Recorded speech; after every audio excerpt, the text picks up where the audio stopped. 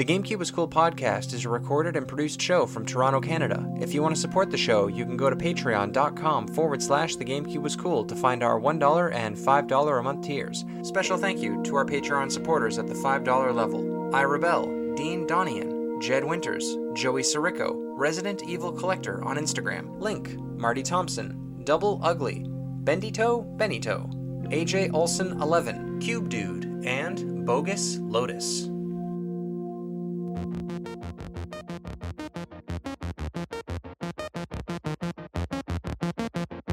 The GameCube Was Cool. Hosted by Mike Lane and Neil Gilbert.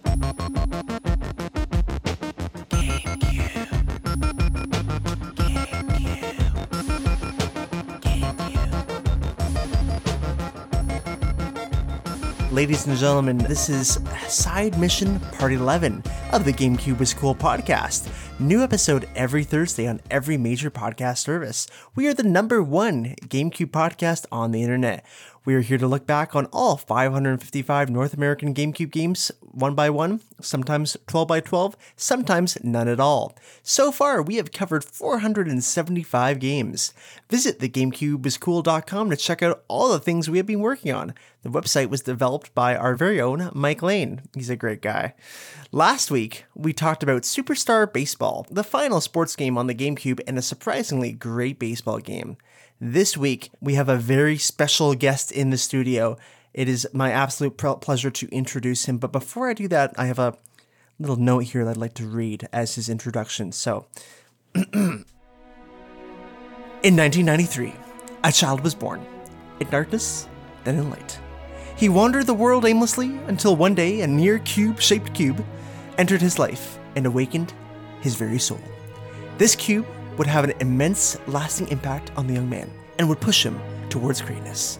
While the so-called electronic video games that were played on this item and others like it came and went, the Nintendo GameCube was a constant presence and will surely go down as the single greatest accomplishment in human history. The human that I am talking today has grown into a man, and I am proud to say that he is perhaps the single most important person who talks and debates electronic games on the face of this planet or any other. Ladies and gentlemen, it is my revered pleasure to introduce you to my most esteemed guest, Mr. Dr. Neil Gilbert.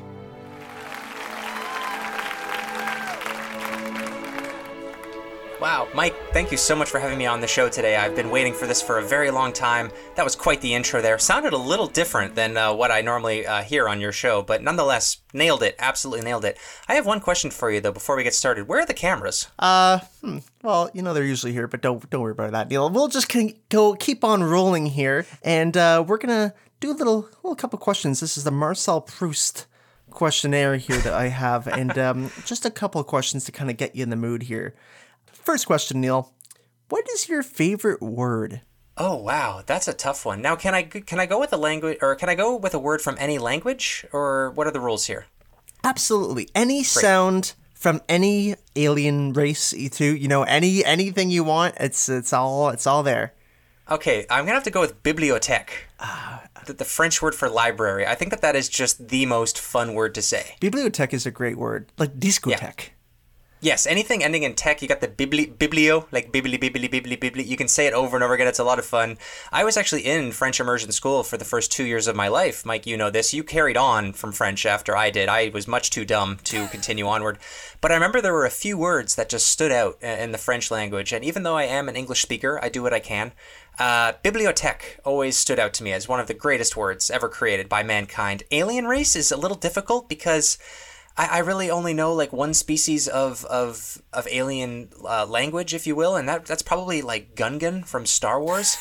And I really don't know what they say other than Misa, and that's not exactly fun to say. So I'm gonna have to go with bibliothèque. Bibliothèque is a great choice. We would have also accepted pamplemousse, which is a very fun one, and ananas.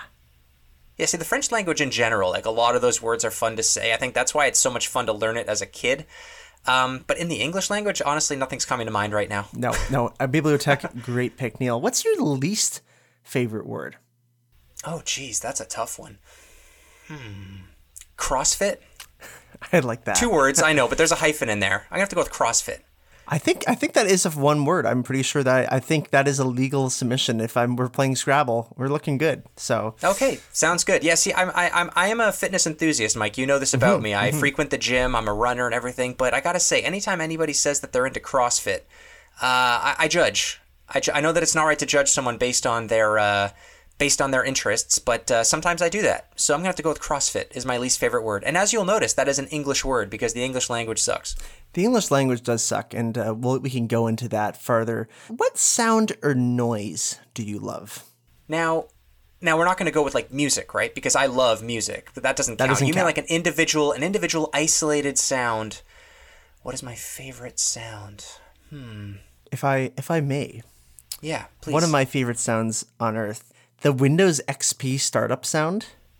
Oh, okay. So you mean like nostalgia trip sounds? I mean, okay. I'm just personally because it's something that makes me happy, and it's a great sound. A lot of nostalgia makes you happy for the most part. So that's one of the ones that always comes to mind for me. Is just like the doo doo doo.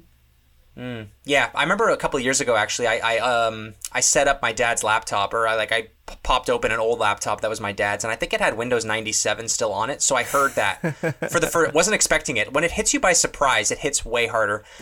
But my favorite sound, God, that's such a good. There are so many. There are just so many. Like I love the sound of like just wind going through leaves. Like I love the sound of nature. I know that sounds super cliche and everything, but the ultimate favorite sound in the world.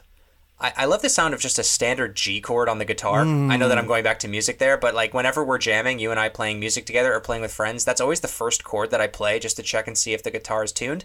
And when it is, that's just it's just so satisfying, to hear that sound. So I know you said no music, but that's one note in music. So I'm gonna count that. And I would allow that, Neil. That's a great one. I love the sound of it, just solid tuned G. My favorite thing in the world is when you see like a picture or stock image of someone playing guitar, like they're supposed to be like professional student or whatever playing guitar, and it's always the D chord. It's like a lot. A lot of true, good. It's always the D chord because it's just the first one everybody learns. Yep, just 3 strings, and you can do a little D7 with that pretty easily too. You just take it off, and that's how Freddie Mercury played Crazy Little Thing Called Love.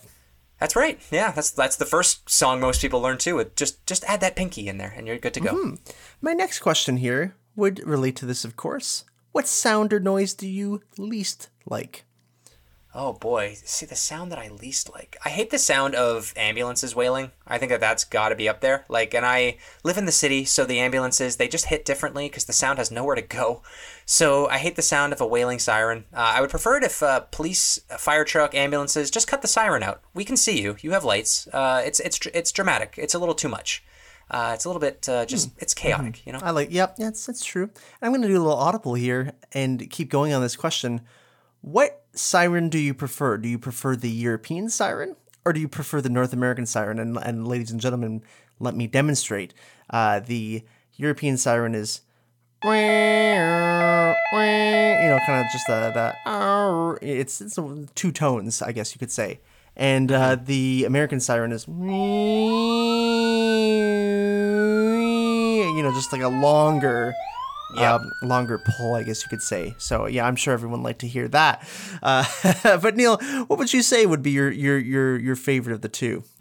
Favorite is a strong word. I think my preferred version of suffering would have to be the European version because it is that it's snappier. Europeans like to just get things done. Just get it out of the way, get out of here. But the drawn out one is just too much. And sometimes in North America, it speeds up randomly too. It doesn't stay there's no consistent tempo to a siren is my problem. I agree. I need some more consistency with the sirens, or just eliminate it altogether, or I don't know, give us a honk. Like I don't need the wailing sounds completely. Yeah, the wailing for sure is tough. What are you most scared of other than sirens? Most scared of sirens are a pretty damn big fear for me, for sure. My, I guess, existential one, I'll say one like kind of one that I shouldn't be scared of, and then one that like is a bit more physical. My absolute biggest fear is losing my memories. I do have dementia does run in my family, unfortunately, so there's like a 50-50 chance it's dementia or cancer, kids. But I'm honestly really worried about losing my memories. It's one of the biggest things that I think about. It's one of the first things I ever experienced as a kid was my grandma suffering from dementia to the point where she didn't know who I was, who my dad was. So like I take a lot of pictures, I print a lot of pictures, I journal. irrational, just because like there's a piece of me that I think is scared that one day like I'm going to wake up and not remember anything. So that's my ultimate number one fear, honestly, because I have so many good memories of, family and friends and vacations and work experiences and life experiences that I absolutely fear losing all of that. But my irrational or rational daily fear is snakes. I do my best to not be scared of them. I expose myself to them, not literally. I try to be around them at the zoo or at petting zoos or whatever there is where there are snakes around. I always try and get close to them. I'm always behind glass, so I feel like that it's not really doing anything. But yeah, I'm absolutely, I don't want to touch one. I think that the way they move is just weird and creepy. I'm fascinated by them. I love reading about snakes. But as soon as I see one like on the path, even if it's a little garter snake, I freak out just a little bit. If I see a python or a rattlesnake in the wild, I'm gone. Like I'm not living in that area ever, for sure. That's something I actually did know about you, was the snake thing. That is a Neil tidbit that I got always in the back of my brain. But I did like your memory one. That's a real one. That's definitely an actual fear. And I got dementia in my family too, buddy. So 50-50, let's go into it together. Yeah, maybe we can just both sit in the same room when we're senile and like not remember anything. We'll just keep podcasting the same episode every single day. Well, my grandfather, who was a judge and a lawyer, and for a lot of his time when he had dementia, he thought he was back at work as a judge/lawyer. And so, he was always kind of getting dressed up for that. So I like to think that our jobs, our memories will just default back to podcasting, and we'll just go through the same GameCube games over and over again. That makes for some good content right there. I like that. Who's your hero? Who's my hero? That's a weird question for me, because that changes depending on how old you are and the day of the week, really. So, and I have so many hobbies. Everybody out there knows that. Like I love video games. So like I have several. It's really hard to say, but I'll go with a family member, go with a cheesy one. I'll have to say my mom, honestly. Like my mom I've looked up to her for a really long time, especially when I was a kid, starting to learn how to cook and take care of the house. And she was always around when I had friends over. She always put out amazing snack bowls, and she always kept up in touch with all the video games that I wanted as a kid. And that's the kind of parent that I want to be someday, for sure. Like someone who looks after the house, someone who looks after the kids, puts their kids first. So I'll go with my mom for sure. But an everyday, natural hero, or like I guess an everyday celebrity hero to go with, probably Jerry Seinfeld in terms of a hero. Like I love Jerry Seinfeld growing up. Seinfeld the show, of course. I would love to meet him in person, but I have a feeling like I wouldn't like him, so I'm scared to meet him. But just a funny guy, really worked hard at his craft when he was in his 20s and became one of the greatest comedians of all time. I love stand-up comedy, so yeah, I'll go with Jerry Seinfeld there. All right, so with that, you got 0.5 points for the heartfelt mom comment there. Thank you. 0 points for Jerry Seinfeld. We were actually looking for Josie Scott. Oh, right. Who is, of course, in the song and music video Hero by Chad Kroeger. Right. So that's true. They do sing about that quite a bit, about being a hero. Would you have accepted Chad Kroeger in that answer, too? 0.5. Okay, just like mom. Chad Kroeger always defaults to mom points. Got it. Okay, cool. But Josie Scott up there at number 1. There goes my hero. There are a lot of hero songs, for sure. Yeah, and I Can Be Your Hero Baby. But that's a good one. Speaking of Enrique Iglesias, what's your favorite color? Blue. Blue is my favorite color, for sure. I think that's... like Enrique. Just like Enrique. Just like, Weezer's Blue album. No, I've always loved blue when I was a kid. Actually, my favorite color for the longest time was black. And until maybe the age of 7 or 8, teachers, parents, friends, everybody would tell me black's not a color. But it's a shade. It's a shade, not a color. Exactly. And I always hated that answer because, like, for me, the colors, I learned colors based on the Power Rangers. And, you had red, blue, yellow, pink, green, white, and black. So, like, white and black were a color. It was a color in Trivial Pursuit. It's a color in Risk. Why couldn't it be a color? So I always accepted black. I love the color. I love the Black Ranger. He was always my favorite as a kid. Mm-hmm. I love Darth Vader. I love the glossy black. I was actually thinking about this the other day. I love like just dark black to the point where when light reflects off it, it makes it look like white and black. So that shiny Darth Vader black helmet is like the ideal. But eventually I caved under the societal pressures where we have to pick an actual color and not a shade or a tint. And I went with blue. And to be specific, I like, actually, Mike, your Honda Civic Blue is probably my favorite shade of blue. Ooh, that's one of the best compliments I could ever get. Oh, thank you. Yeah, I think the official legal color of my car is brown gray. So not a great color. They did not sell me on it, but luckily I can scratch the heck out of it and I don't feel bad.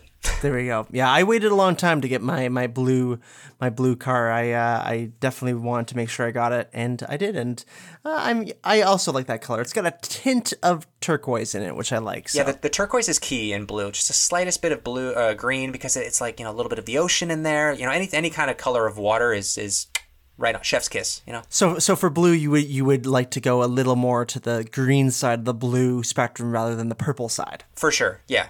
Yeah, teal blue is ideal. And even like a lightsaber blue is good too. If you're going to go a little bit lighter, that's about as light as I would want to go. But yeah. And the last question here is, what do you appreciate the most about your friends? Oh man, that's really good. Thank you to James Lipton from Inside the Actors Studio, who I'm totally not impersonating. I just love about my friends how incredibly honest they are about just being themselves. Like, we have a very diverse friend group, not ethnically, what we do, but I mean, just in terms of interests. I think that if our friends were all just, the same, and we always brought the same hobbies and everything to our hangouts, it would just be a little bit boring. So I love the fact that we have a few friends in our group that play D&D and a few friends in our group who are into, we're all into video games in some sense, but we all bring such, amazing things to the group, and it makes the hangouts a little bit more exciting. We go out and we bake and cook new things, and we bring that in, and we go out and we find new comedy specials or movies or TV shows, and we bring that to the hangout, and we never stop making new traditions out of these hobbies that we keep developing as we get older. We haven't stagnated at all. Like, my fear was always that, like, maybe somebody that I know or myself would peak in high school, but I'm happy to know that none of our friends have. I think that's probably the number one quality of our friends, actually. Yeah, Scratch that. I like that. None of us have peaked yet, and that's key, because you meet someone who's peaked in high school, and you meet them when they're in their late 20s, and it's a little bit sad. So I think that's the thing there, is that I have hope that all of our friends are going to do better things than what we're doing right now, and they're going to find, happy lives, happy jobs, happy partners at some point. And we're going to keep playing Crokinole and Jackbox Party back and Smash Bros. And going to keep podcasting. And who knows, maybe in 10 or 15 years we'll be doing something completely different, but I know that we're all going to be able to keep in touch somehow. I like that. That's a fantastic answer and a great point to leave the show for now. We have a lovely sponsor ad coming up right now, and hope you all enjoy it. So, Neil, stay with me here and we'll have a little chat. Can I get another green tea, please? This episode is brought to you by Manscaped.com. Our listeners have been using Manscaped products for the past few months and are joining the millions of people around the globe in the Manscaped community. And for another month, your body hair can be kept under control using our promo code GameCube at checkout. It's officially summertime, and everybody talks about looking good for the warmer months, but few have the balls to do it. Well, it's time to nut up or shut up and take the easiest step to looking sexy this summer by using Manscaped. Manscaped's Ultra Smooth package makes sure you have the proper care for down there, and their Boxers 2.0 gives you the perfect stage to show off your new look. These products may make you look hot, but your cleanly shaven nethers will keep you cool, and the Boxers 2.0 patented pouch technology will keep your boys from turning any beach day into swamp day.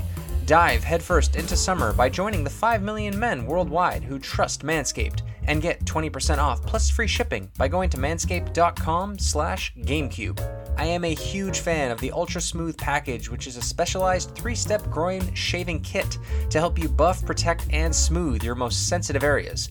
I'm talking crop shaver razor, crop exfoliator, and crop gel. This kit is the perfect polish to make your family jewels shine.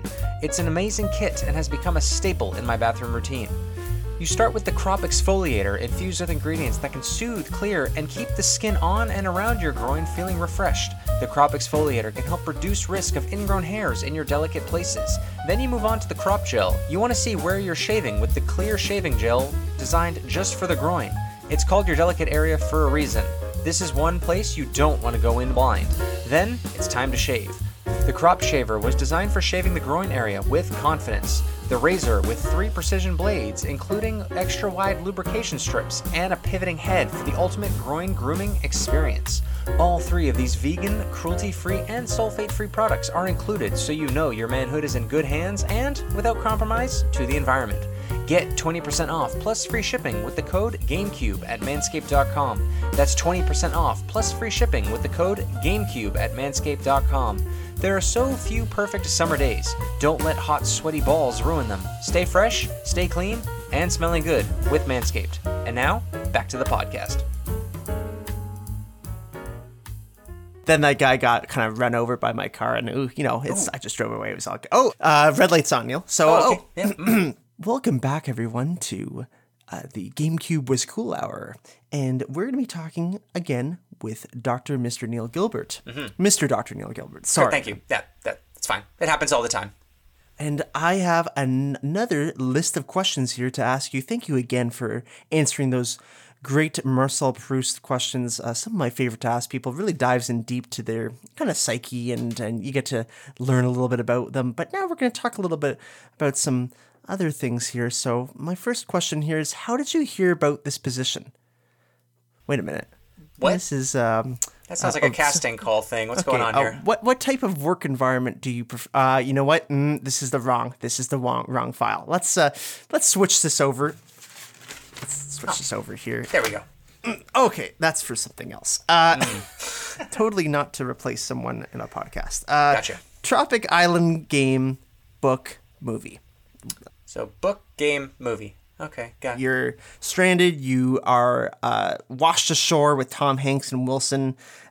Wilson eventually eats Tom Hanks, and then it's just you cast away on a tropical island. And luckily, somehow, Wilson has the power to go back and get you anything you want, but he will only get you one game, one book, and one movie. And I'm assuming that I have ultimate access to any console. I have power, a TV, light, hopefully food at this point. I'm going to assume that that's all. For some reason, there's a functioning living room here on this desert island.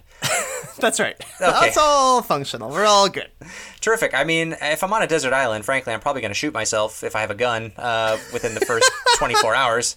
So how long am I on this island for? I feel like that's key. You know what? It's however long Wilson determines it. He's some sort of god dictator on this island. It's hard to describe. Okay. So I'm on the island for a weekend because I know Wilson's got my back. He's going to come back pretty quick. Yeah. Okay. My favorite book, I guess is what you're asking me at the end of the day, is The Road. Not necessarily, because that is the thing as we'll get into it. But yeah, okay. The Road. That's my favorite book, even though I can only probably read it once, and that will give me the motivation to shoot myself because that book is very depressing. It's about the end of the world. It's basically The Last of Us, but in novel form. I remember reading that for the first time in college. I read it in maybe 2 days, and I've read it maybe 3 times in my life, and I love it because the book, it doesn't have any quotation marks in it, yet you know who's talking. It's a really weird situation where I was like halfway through the book and I was like, they never say, and the man said, and the boy said. They just talk, and you know who's saying it based on the vocabulary, which is just brilliant. Really dark, twisted stuff. Haven't seen the movie, actually, so maybe that'll be my Desert Island movie, but it won't be. My Desert Island game has to be probably... See, what if Wilson doesn't come back in a weekend and I have more time? Yeah, that's a tricky one. I'll probably have to go with Breath of the Wild. Legend of Zelda, Breath of the Wild, on Switch, not the Wii U. Don't question the Wii U. I'm going to go with the Switch version because I can play it for 200 to 1,000 hours and not see everything, mess around with the physics. Basically, I'd be on a desert island playing as Link on a desert island, which is very meta. So that might ease my spirits a little bit. And then movie? Desert Island movie. I need something comforting, something that the whole family can enjoy. Scooby-Doo, the movie, my second favorite movie of all time. Not going to go with Star Wars because if I pick my favorite Star Wars movie, it's Episode 5. And, if I'm showing that to somebody for the first time, they're lost. They didn't see Episode 4. But you can show somebody Scooby-Doo, the first movie, directed by James Gunn, of course, starring Sarah Michelle Gellar and Matthew Lillard. And the whole family's going to have a great time. It's going to be... And I'd watch that on repeat, too. I know that I can do that because I've done it in my life. Now, I'm actually quite surprised. 2 of those picks, The Road and Scooby-Doo, are terrific picks. Definitely could see you doing that. But I was surprised that you did not pick Roller Coaster Tycoon for that's a good one. Your Desert Island pick there. Yeah, that's a good one. But I wouldn't want to be stuck with a PC because if I need to run an update, I don't know what to do. Like I want to have a console, something that's just going to work. But you are right. I was also thinking maybe a puzzle game like Tetris would be a good choice too because Tetris is the perfect video game. But no, there's some puzzle elements to Breath of the Wild. There's lots of exploration. There's that amazing dialogue in the game, of course. I'm joking. But there's a lot of obviously, if I had 10 choices, my picks would be very different. But I'm going to stick with Breath of the Wild, even knowing that Roller Coaster Tycoon is on the table. Fair enough. I like that. If Nintendo didn't exist, would you be an Xbox guy, a PS2 guy, a PC guy, maybe even an N-Gage guy? Ooh, maybe a Stadia guy. Who knows? Yeah, that's weird. If there was no Nintendo, I would probably end up being a PC guy. Honestly, when we were kids, we got our PC in 1999, which was the same year we got our Nintendo 64.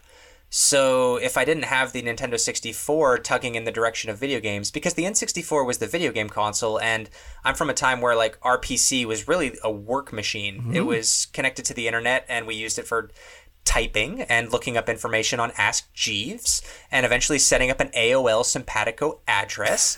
And that's what that did. And we got a few PC games over the years, which I did enjoy. We of course got games like Age of Empires and Roller Coaster Tycoon.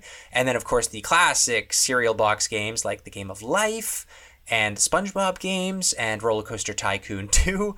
But I always had Nintendo consoles pulling me away from the really playing PC games hard. We even played Diablo on PC. But I would always, when friends came over, we would play Mario Kart and Smash Bros. And Mario Party and Tony Hawk and whatever game on N64, Super Nintendo, GameCube, and eventually, the Wii and the Wii U. It just kept on evolving from there. But so I'd have to say if there were no Nintendo, we wipe out Nintendo from history like we're going Back to the Future style, and it's erased from all of our photographs, and literally. The PC would be my only option because the PS2, I don't need a DVD player. What do I need a DVD player for? I have all these VHS tapes.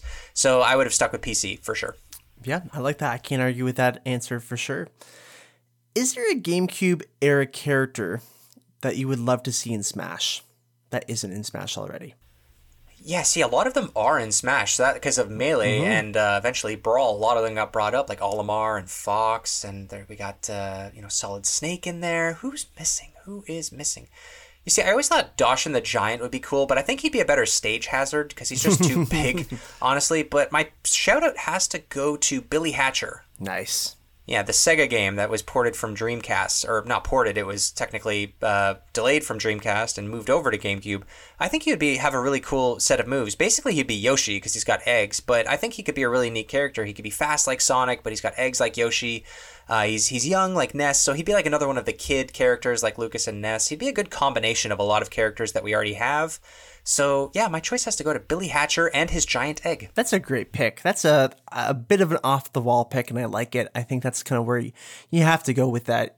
It would be cool to see a bit of a Yoshi, because there really isn't anyone like Yoshi in Smash, so it would be nice to have give him a friend.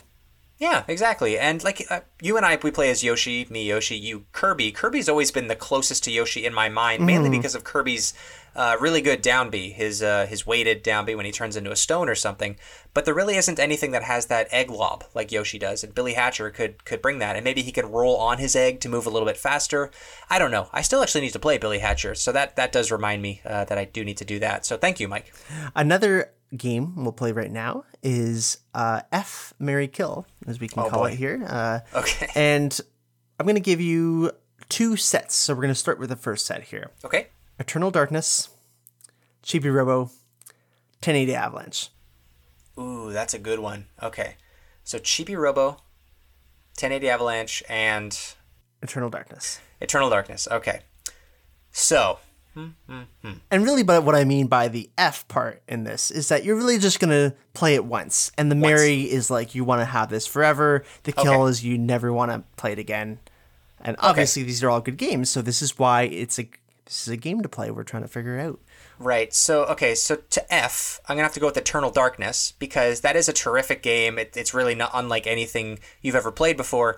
And it's hard you don't get the same enjoyment when you play it the second time because a lot of the surprise is gone. So you really want to play that game once, really enjoy it, really savor every last succulent moment of that game, and then move on to your next evening.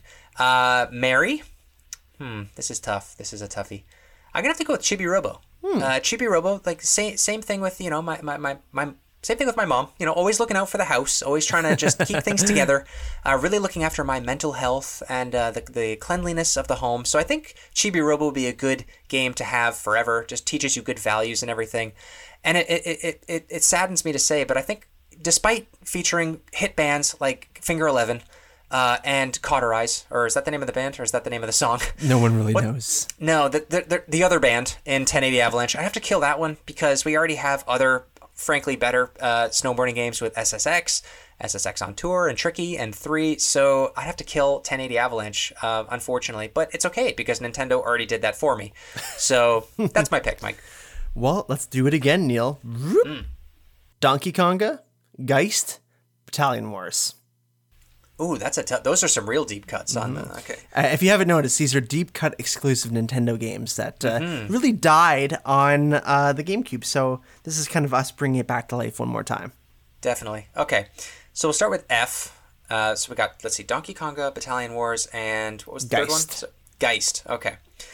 I'll go with F, Donkey Konga, because it is fun. Like, it's a really fun game to play, but really, I don't need to play it much more than once. I know I'm upsetting a few people, including people that we had on our episode when we covered Donkey Konga who played it for hours, but really, I'm okay with Donkey Konga for an evening. Again, enjoy every succulent moment of that game, and then just kick it to the curb and move on to Guitar Hero or 2D Donkey Kong games, frankly. Donkey Kong Country, good stuff, chef's kiss.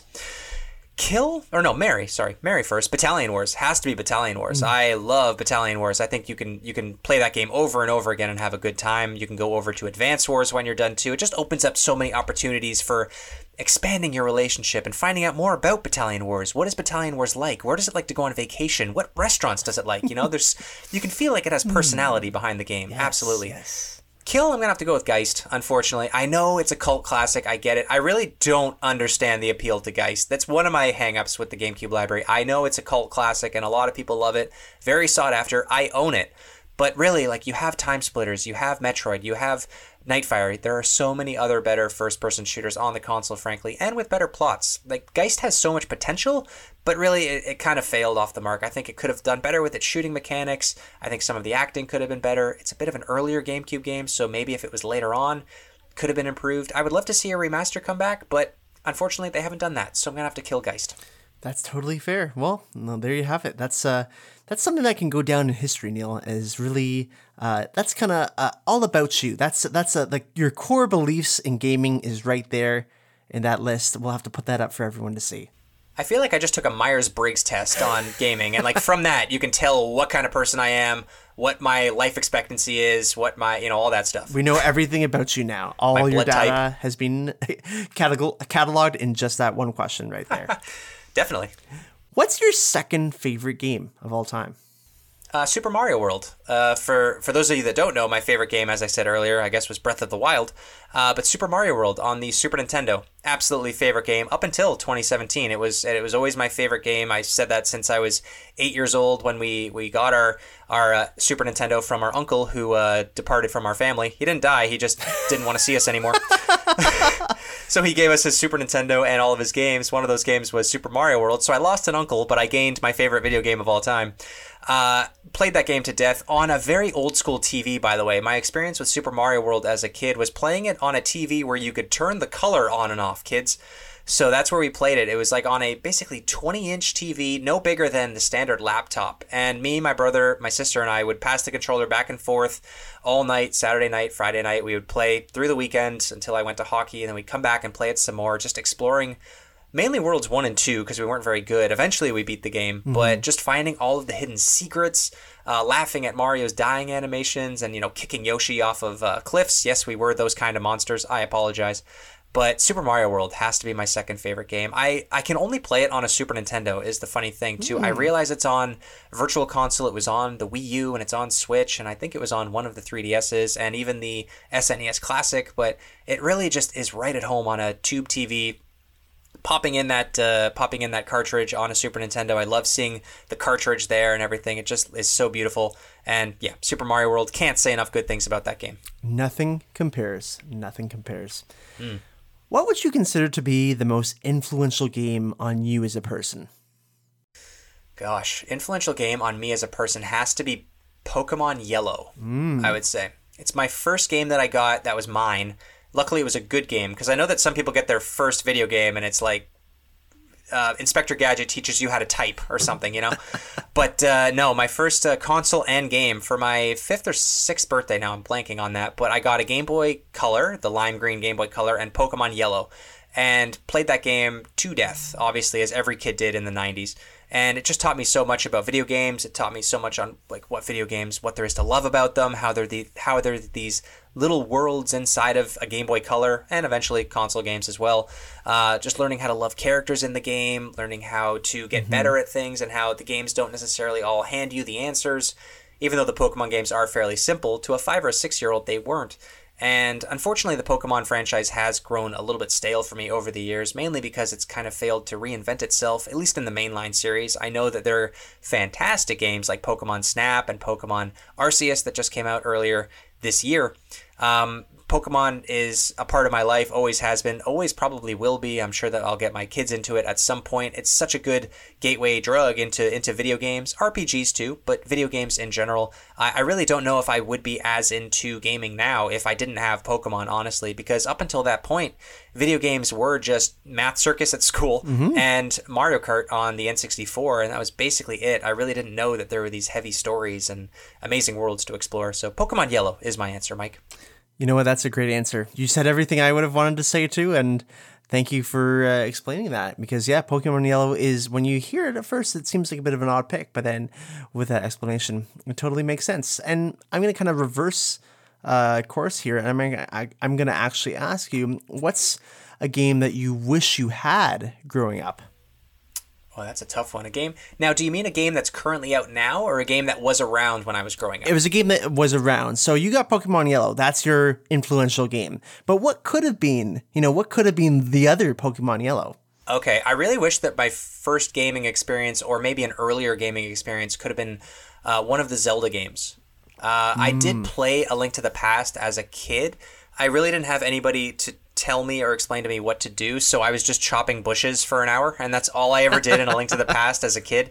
I didn't actually play a Legend of Zelda game until I was 18 years old. It was 2011, and I picked up Ocarina of Time on the N64 on eBay, and even then, as an 18-year-old, I didn't get it right away. And I didn't have that history with Zelda on NES. I had a little bit of history with Link to the Past on Super Nintendo. My parents even know the jingle from that game because my brother used to play it. But as a kid, I remember my friends and my cousin playing Ocarina of Time and Majora's Mask, and I really didn't get it because it was just this 3D open adventure. I was really just used to 2D Pokemon games, 2D Mario games, the odd Mario Kart game, Smash Bros. So I really wish that I had that Zelda experience as a kid. I feel like I missed out. I have since gone back and rectified that sin and have played pretty much all of the mainline Zelda games and most of the 2D handheld spin-off games too, so that's good. But I really wish that I had that childhood connection to Zelda. Unfortunately, I don't, but I've kind of adopted it as my own, so I'll count that. I like that. Yeah. I would also one day like to really, well, not one day. I think I'm the same way, where I would have liked to grow up with those so I can actually say that, hey, these were fun games, and then look back and then... Yeah, I feel like I missed out on that whole, like, I got, Ocarina of Time for Christmas and completely didn't talk to my family for the whole day. Like, I never had, or like at a birthday party, you hear stories of people who get Majora's Mask for their birthday and they just played that for the rest of the party, ignoring everything else going on around them. I never had that. Not that I really would want that, because I do value as I said earlier, I value my birthday memories as well. So, but I never had that moment of getting a Zelda game and just being just immersed in it for weeks, Of all of the Melee characters, and there are quite a few, which one would you remove? And now let me list them out for you, Neil. We got Dr. Mario, Luigi, Bowser, Peach, Yoshi, DK, Captain Falcon, Ganondorf, Falco, Fox, Ness, Ice Climbers, Kirby, Samus, Zelda, Link, Young Link, Pikachu, Jigglypuff, Mewtwo, Mr. Game & Watch, Marth, and Roy. Interesting. Now, I thought you were gonna go. I thought you were gonna name all 80 current fighters, and I was like, oh my gosh, where are we gonna end? Now, you didn't say enough anime fighters, so I don't know if I could eliminate Marth or Roy. It's just Melee, and we only had our two anime fighters. Yeah, that's right. We didn't know what we had back then when we only had two. It was it was a free world, Mike. It was a different time. I'd have to cut Dr. Mario. The first one that you said, it just sticks out. I never understood the Dr. Mario appeal. He's basically just a clone. Like, I understand having him as a skin or as an alternate skin to Mario. I think that makes total sense. But to have him as a separate character, it doesn't make any sense to me, really. That always confused me, even as a kid. Never played as Dr. Mario. I know you and a few of our friends are, so I apologize for that. But really, you can cut him or bleed him into regular Mario, and I don't think anybody would really care. Yeah, that's totally fair. Yeah, I He is the Tetris, he was basically a Tetris clone in a way, and maybe one day we'll get a Dr. Mario standalone open world RPG. I would love a mainline Dr. Mario game to come out. I know that we've had a few kind of, there's been a mobile game come out. Dr. Mario is one of those desert island games, too, that I could definitely play. Second best to Tetris, for sure. Not too far away, though. Dr. Mario is pretty damn close to being a perfect puzzle game. Well, Neil, we'll leave it at that for now, but we will, of course, be having you back on in a couple minutes while we listen to this message from our sponsors. Have you been injured in a go-kart accident? You may be eligible for compensation, driver negligence, medical expenses, lost income, property damage, or wrongful death. Call Personal Injury Lawyers William Toadsworth and Birdo today for a free 1-hour consultation. Guaranteed, you don't pay unless we win.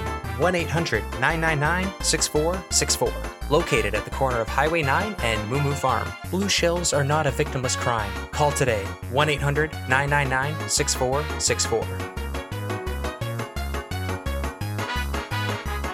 Yeah, and that was the last time that Pikachu struck someone down with lightning. He's doing 8 to 10 years. Oh my gosh, I hope he can live that long. What is the average lifespan of a Pikachu? I'm not really... Oh, that light's on again. Oh. Welcome back, everyone, to the GameCube Was Cool Hour. Thank you very much from our sponsor's message right there. Again, keeping us going. We really appreciate it. Now, Neil, we're going to do a couple of rapid-fire questions here. And after that, we'll do just a couple longer questions, and then that will be it for the interview. Oh, okay. So are you ready for this rapid-fire test? Mike, I'm ready. Thank you so much for asking. Okay, very good. What is your first memory? Oh, wow. That's interesting. My earliest memory, it's hard to decipher, but I can really remember when I was 3. So in the house, before the house that you knew me when we were kids, the townhouse in just outside of Toronto. It's hard to tell which one came first, but I have a few, and I'll go with my first one, which is the funniest one, and that's when a bird flew into our house and got stuck, obviously, because it's a bird, it's dumb. But we had a chimney, fireplace in that house, and somehow the chimney was one of those ones that goes into the basement. And one day my sister and I were playing in the basement, and my sister's 2 years younger than me, right? So she's maybe 1.5 at most. And this bird came down, and I'm old enough to consciously freak out and leave a room. So I ran up the stairs, and I left my sister, baby sister, in the basement with a bird. No idea what species of bird it was. In retrospect, it might have been just one of those little chickadee birds or a robin. No bigger than a robin. I'll give her that. It wasn't a seagull or something crazy. That would have been awesome. But I just have vivid memories of my dad coming out of the garage with a fishing net. No idea why we had a fishing net in the garage. We lived nowhere near an ocean. I remember my dad just going down to the basement with the net and then coming back out of the basement. I can hear my sister freaking the heck out, by the way. I don't know if she ever fully recovered from that. But I just have memories of watching my dad on the front lawn, watching him through the screen door, because I'm not going to help him with this project. Just watching him trying to untangle, because the bird got tangled in this fishing net, because it was not like the little, tight mesh. It was like the loose kind of like lobster trap fishing net thing that like dolphins get trapped in. So this bird was really mangled in the net, and he had to like try and just unfold it from that net, and eventually it flew away. But that's my earliest memory, is watching my dad struggling on the front lawn trying to free this bird from this net that he caught it in. Wow, that's an absolutely traumatic memory, and also a long story. I was expecting something like, I hit my head on the fridge, but... Oh, well, I do have memories of me tripping after getting ice cream from an ice cream truck. That, it's around the same time when my brain was turning on. So those are, my first 2 early memories. Those are both traumatic, to be fair. Yeah. I hope you saved that ice cream, but... I did not. Second favorite number. Second favorite number. Do you know my first? Your first is 17, I believe. 17 is... You're close. It's actually 35. Oh, well, there you go. 35, because Frank Thomas, Blue Jay player, that he wore number 35. So is your second favorite number 17 then? No, I don't think so. 17 is... I did wear that number 2 in baseball. You haven't... I know, that's why I'm remembering. I don't know why I picked 17. I think it's because my dad wore 17 the first year he coached me, and then from that point on, I just wanted to copy him. I think he found that kind of annoying that I kept on taking his number, actually. In retrospect, I think he didn't like that. Second favorite number. Now, does it have to be like a number...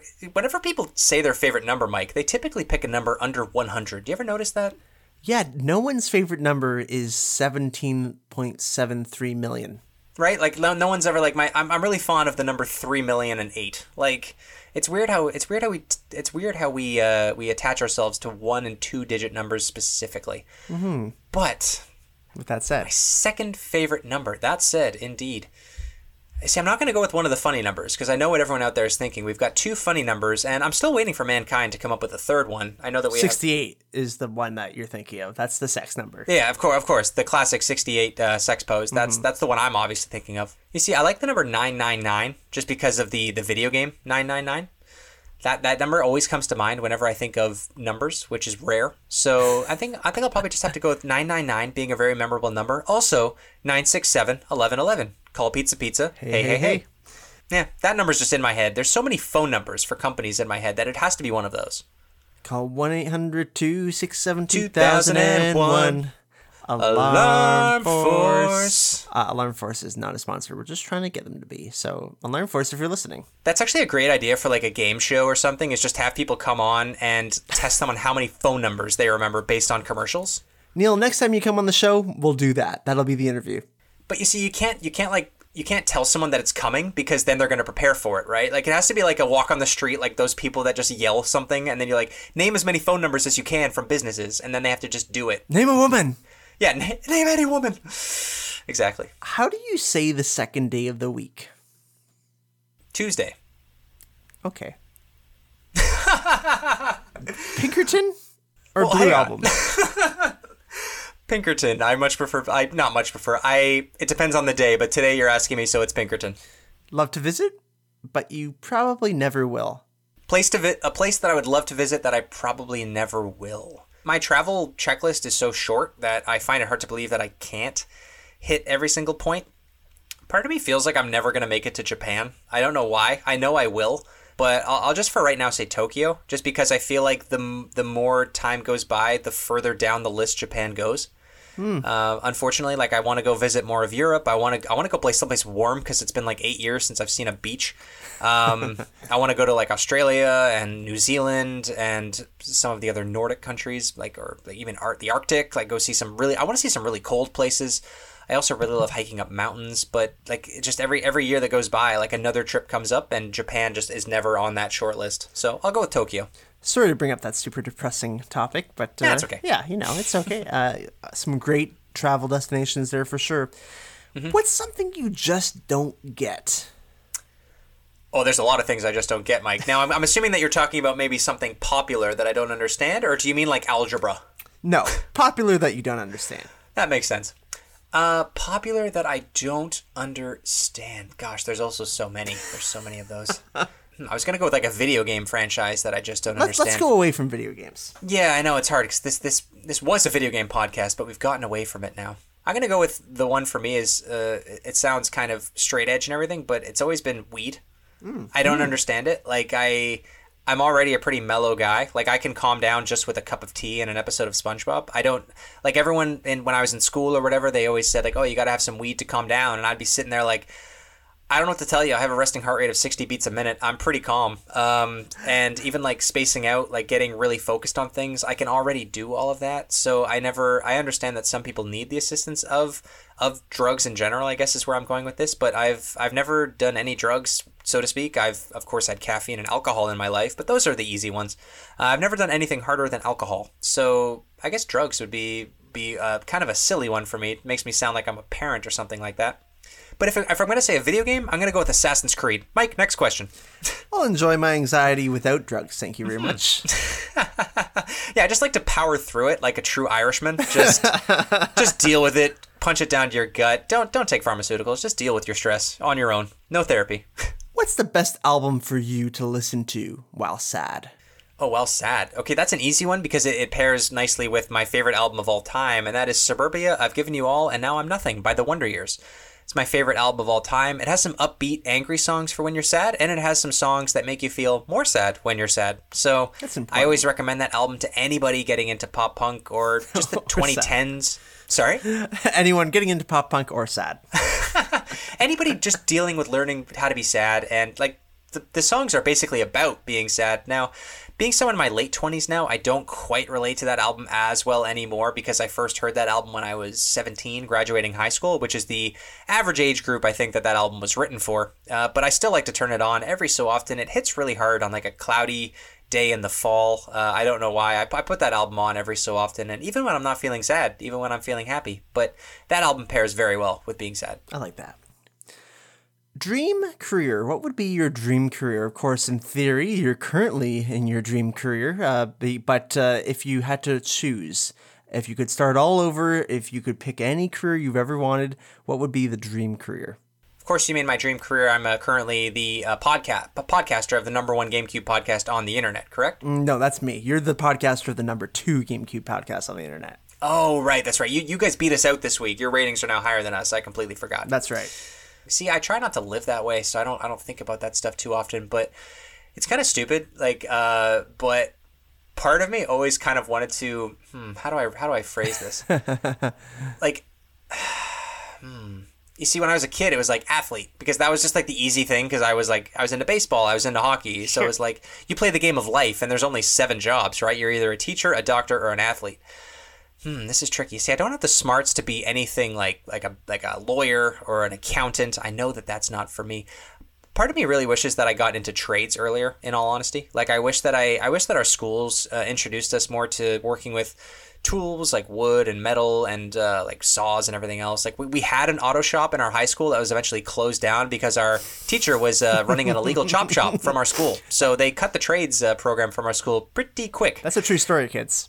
Yeah, that's an actual true story. Look it up. It's on the news. But we had a woodshop class that I kind of regret not taking. So I kind of wish that I focused more on learning skills with my hands because I'm actually pretty good when I get really invested in something with working with my hands. If it's cooking or some kind of art or baking, I love to do stuff in the kitchen because it's just easy and cheap. But if I could go back again, I would have focused something a little bit more trade specific than what I'm doing right now. That's a good answer, Neil. That's a good answer. Thank you. Favorite gift that you've ever given? Oh, ever given? That's a good one. Mm-hmm. Ever given. Favorite gift. You see, the best gifts that you ever give are the ones where it's like you get the person to cry, you know? Mm-hmm. That's always a good one. Favorite gift I've ever given. As I get older, I realize that I actually like giving gifts more than I like receiving them. Oh, 100%. I have like mental notes of lists of every gift like to give to somebody. To just like, you see something and you're like, great, Christmas for this person, great, birthday for this person. Definitely always think I'm more leaning towards giving gifts than receiving gifts the older I get. I like that. That's a good point. I would love to give somebody something like real expensive someday as a gift, like a console. That's not even that expensive, but like a $300. I've never really broken like the $200 range for a gift. I don't even think I've broken the $100 range. But one year we got my mom for, I believe it was her birthday, we got her a drawing of our dog at the time, Chase, who we had a family friend who was really good at drawing. And we asked her to draw a picture of our dog. And it was pretty good timing, actually, in a weird way. He had just been diagnosed with, he had a malignant tumor in his shoulder or whatever, so like it wasn't super dangerous, but it had very extreme potential to be. So it happened to be right around her birthday, and not long after he got the growth and whatnot removed. So the timing was pretty good, and she opened the gift, and it was a framed picture of our dog. He had like a dragonfly on his head because he liked dragonflies. He was still alive at the time, luckily. It would have been a way worse gift if he had died.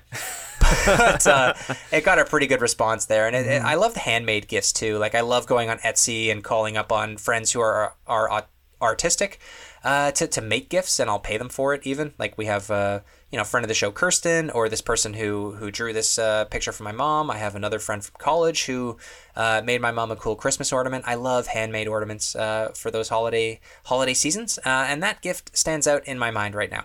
That's a great one. That's a touching gift for sure. That dog has since died, by the way, so no more Chase gifts, but that's okay. We have new pets to give gifts around. That's right. That's right. Mm-hmm. What's the first shoe and the brand of that shoe that you can remember? That's a great question. Okay, I don't know the brand is escaping me now. It must have been a Nike thing. I'll have to look it up. I'm sure it's pretty easy to look up. But in grade 1, I had a pair of shoes that had Pokemon on them. Ooh. And of course, this was Velcro because everybody knows that Velcro is the pinnacle of all shoes. Like, I don't know why adults don't wear Velcro shoes. Big miss. Laces are stupid. but I had Pokemon on these shoes, and on the one side it had Pikachu, Ivysaur, Blastoise, and Charizard on there, and you see, you trip me up with the brand. I think it's Reebok. In my mind, there's a Reebok logo on there, so there must have been some kind of brief partnership there, but I definitely had them around the same time I got my Game Boy and Pokemon Yellow and the billions of Pokemon cards that my parents bought me. So that is my earliest memory of owning a shoe. Every time before that, I might as well have been shoeless. Might as well have been Shoeless Joe over here. And what's a dead band that you'd love to see? And now I mean that in the sense of not necessarily a band that's broken up, but a band that literally will not be getting together because a member or members have died. Member or members have died. That's a tricky... Well, I guess my obvious answer has to be... Well, now, does that mean that the band has disbanded, or have they replaced that dead or whatever artist? So because... I would, if they've replaced them, I would still say it's okay to kind of go back in time and see that original lineup that you want to see. Gotcha. So easy answer. It's a bit of a layup. Is Queen. Mm-hmm. I would love to see Queen with Freddie Mercury, and I know that Queen still tours, and actually Adam Lambert is a pretty decent replacement for Freddie Mercury. I have pretty big respect for him, actually. I liked him on American Idol back in grade 10. Sure. So he was a good replacement for Freddie Mercury. I have to give props to him. But I would love to go back to the 80s and see Freddie Mercury live in his prime, and to see Queen, see Brian May shred on the guitar. That's the easy one for me for a band that has a musician that is dead in it. I'm trying to think of a band with a dead musician that never tours. I mean, I guess an easy choice. Like, I'm not a big enough Beatles fan to really use that as my choice. Honestly, I think I'd rather go back and see Nirvana than the Beatles. Yep. Kurt Cobain, of course, seeing Dave Grohl, who looks a lot like the lead singer of the Foo Fighters, but to see him on drums would be just amazing. And gosh, what's the bassist name? I always forget his name. Chris Novoselic. Yeah, that's the one. Born an Old Man, of course. To see them in the early 90s would have been cool. Dave Grohl, yeah, I know he does look very similar to the drummer of Nirvana. Mm-hmm. Just like how Dwayne Johnson, the actor, looks very similar to The Rock, the wrestler. Right. But obviously different people. Mm-hmm. Completely different. And our last question of the day, Neil, is what's your favorite Mike and Neil memory? My favorite Mike and Neil memory? See, that's the thing about you and I, is that we keep making cool new memories the older that we get. I'm trying to think. I thought you were going to say that's the thing about my memory, is that it's going away. It's gone, Mike. I only remember yesterday. No, you see, I probably, as much as we've been friends now for 21 years, I suppose, 22, 21 years, depending on whatever month it was that we met. It probably goes back to the junior high or the high school days. I think one of my favorite memories with Mike is we've told this story on the podcast before, but it includes Dan, friend of the show, Dan Kerr, too. I'll go with this one first, but it's when in grade 11 we performed in front of the school for the World Fair. And this is a fair where everyone gets to come out on stage and perform some kind of a song or a dance from their native culture. And Dan, Mike, and I decided to represent New Zealand. None of us have New Zealand descent, yet we decided to perform a Flight of the Conchords song, the Hip Hopopotamus and the Rhymenoceros, on stage in front of 300 people, maybe? Several hundred for sure. I was on bass. Mike, you were the Hip Hopopotamus? I was the Rhymenoceros. Mike was the Rhymenoceros, and Dan was the Hip Hopopotamus. And we crushed it. We definitely had the best audience reaction of anybody at that show. And really cool high school memory for me with Mike and I, for sure. If I'm going back to early, like middle school or like elementary school memories, it's got to be like maybe the sleepovers or just the after school hangouts in general. And it's a combination of so many different things, like us riding on our bikes with walkie-talkies, pretending to be Star Ranger and Sponge Ranger, like from SpongeBob, and my mom making homemade pizza for us, and us going down my steep driveway on skateboards, like dodging hockey sticks and recycling bins, playing Night Fire, playing laser tag, and going out to the movies. Just childhood in general, I guess, is just how you would describe that. But I have really cool memories of like a good Friday afternoon in like June. For some reason, that's the time of year that stands out, especially because school is winding down. We have so much extra time because there's no projects to do. The weather's good, so we can play outside and then play inside on our video games. So yeah, those are my two answers to close out. Very good, Neil. Personally, mine is me eating all the strawberries in the house while we scratched lottery tickets. I remember that too. Like I read the back of a scratch ticket to like understand it was like the first time I had ever seen a bingo card, I guess. And by the time I finished reading it, because I'm a slow reader, you had finished an entire pound of strawberries. It was impressive. It was an impressive feat, Neil, and so was this interview. We really appreciate you coming on today and saying everything that and answering all the questions with great ease and grace. Some people say you can only have grace or no grace, but you had a little bit of grace today, and I like that. Oh, thank you. You think I have grace? That's so nice. That's a Seinfeld reference. Very good. That's right. You have some grace. And Neil, why don't you take this time and let the listeners know what you will be working on? What I'll be working on? Well, I'll be working on making sure that I don't lose all of my memory, because obviously that is my number one fear. And I will continue my search for my long-lost uncle, because I have his copy of Super Mario World, and I've deleted his save, and I want to show him that as an FU. That's a very good goal, Neil. And while we're waiting for Neil to find his long-lost uncle, I'm going to let you know what's coming up next on the number one GameCube podcast on the internet. But Neil, thank you very much, and we will see you later. Thank you so much, Mike. Where's the door? Just to your left there. Right over there. Ah, great. All right. Thank you so much. Take care, everybody. Yeah. Just beside the murderous Pikachu. Great. I'm taking my mic off now. Thank you. Okay. Next week on the GameCube Was Cool podcast, we will be talking about $100. What can it get you? What can it get you on eBay nowadays for GameCube games? We're going to kind of try and figure out how we can spend that $100 properly. And, just a little way to let the listeners know how they can get the best bang for their buck. But until then, you have been listening to Side Mission 11 of the GameCube Was Cool podcast. New episode every Thursday in all the podcast services. Leave us a rating and a review so we can make the show better. You can support the show by going to patreon.com/the GameCube Was Cool. All patrons get the show ad-free and a little early. Thank you to all you over there. Follow us on Instagram, Twitter, or Facebook, and join the weekly conversation on our Discord. Just search The GameCube Was Cool. Share us with your friends and family. Tell Neil's uncle Mike says hi. Thank you so much for the support, and we will see you next week. See you later. Hey, I thought his mic was off. Over 600 games you've never heard of. GameCube. The product